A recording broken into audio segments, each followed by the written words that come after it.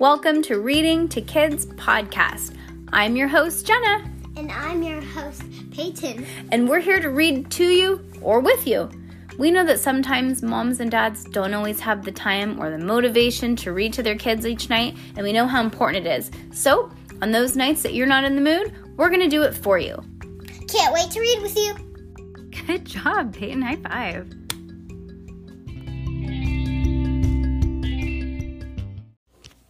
The Witches, Chapter 17. Okay, we carved pumpkins last night, and the baby chicks are loving it. They're like going crazy over it. And also, that is true. We did not carve pumpkins. Peyton has no interest in carving pumpkins. Is she the only child that doesn't like carving pumpkins? I want to know if anybody listening doesn't like carving pumpkins too, because I remember as a kid I used to love it. It's slimy. It's slimy. It also kind of does sting your arms. Yeah. So, her dad did it. It's okay. There's no point of it. There is a point. It's so cute. We're going to put it outside. Well, anyways. You know what? You are just like the Scrooge McDuck of pumpkin carving. Not gonna lie, but nobody really comes around Halloween over here. Yes, they do, especially when they're going to see the house. We live across the street from a very famous house that was in a movie, so every day, how many people do you think come and visit it every day? 8? No, well, maybe 8 when we're home, but there's people that come all throughout the day when you're at school. I don't know, there's probably like 25 to 100 people on any given day that come to see the house and take a picture with it. So, it's from a scary movie. I'd say 50 people per week. 50 people a week? That's not true. There's way more than 50 people a week. Dude, if it's nice outside, there's like hundreds of people that come. It's crazy. It's annoying. Because they always park in front of our house and we're like, check it out. Scooch a booch. Get out of our driveway. People are just so rude.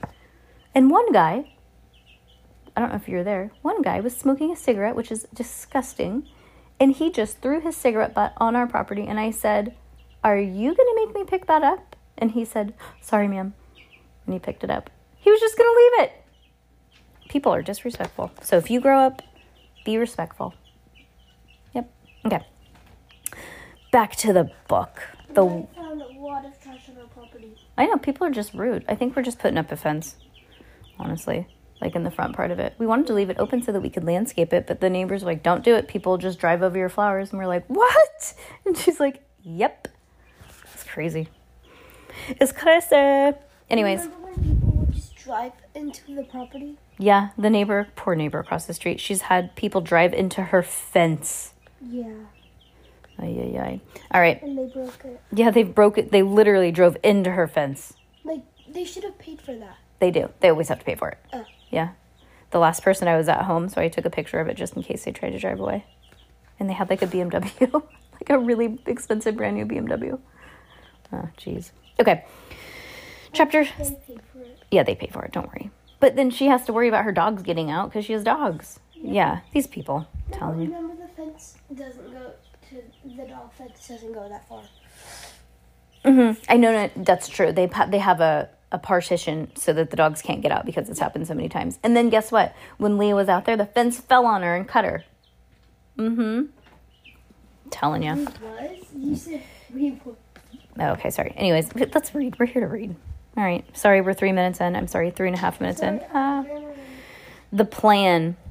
When we got back to the bedroom, my grandmother took both me and Bruno out of her handbag and put us on the table. Why on earth didn't you speak up and tell your father who you were? She said to Bruno. Hey, that's what you said. Yeah.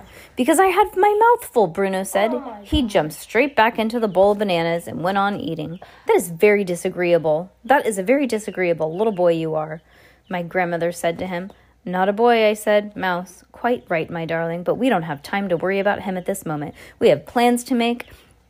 In about an hour and a half's time, all the witches will be going down to supper in the dining room, right? Right, I said, and every one of them has got to be given a dose of mouse maker, she said. How on earth are we going to do that, Grandmama?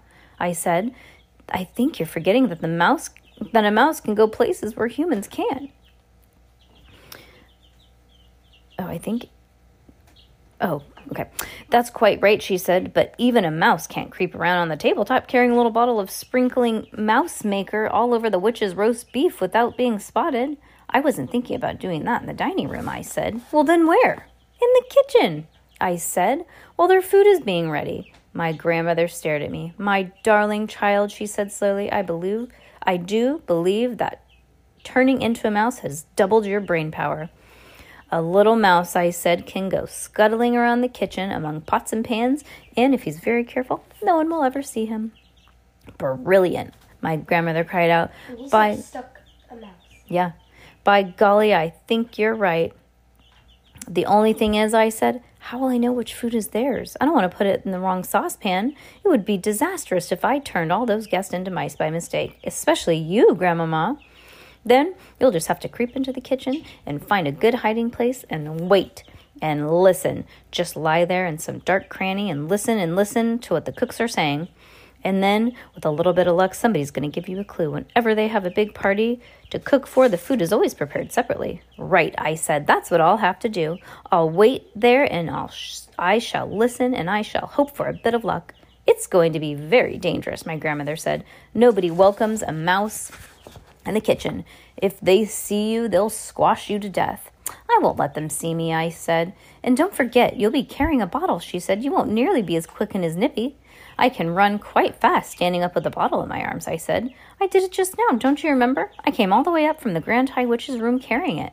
What about unscrewing the top, she said. That might be difficult for you. Well, let me try, I said. I took hold of that little bottle using both of my front paws, and I found I was able to unscrew the cap quite easily.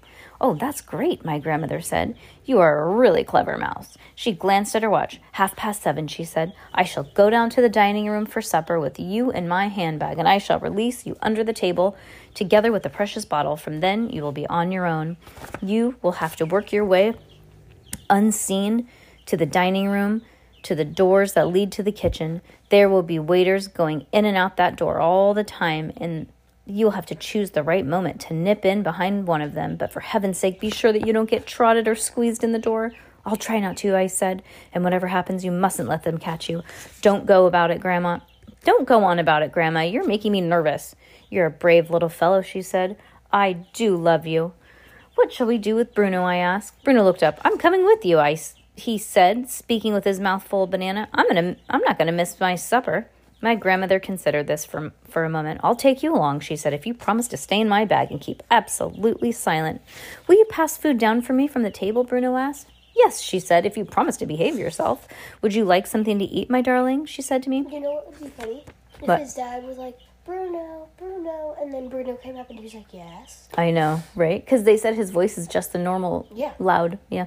No, thank you, I said. I'm too excited to eat, and I've got to keep fit and frisky for the big job ahead. It's a big job, all right, my grandmother said. You'll never do a bigger one. All right. It is time to finish getting ready for school.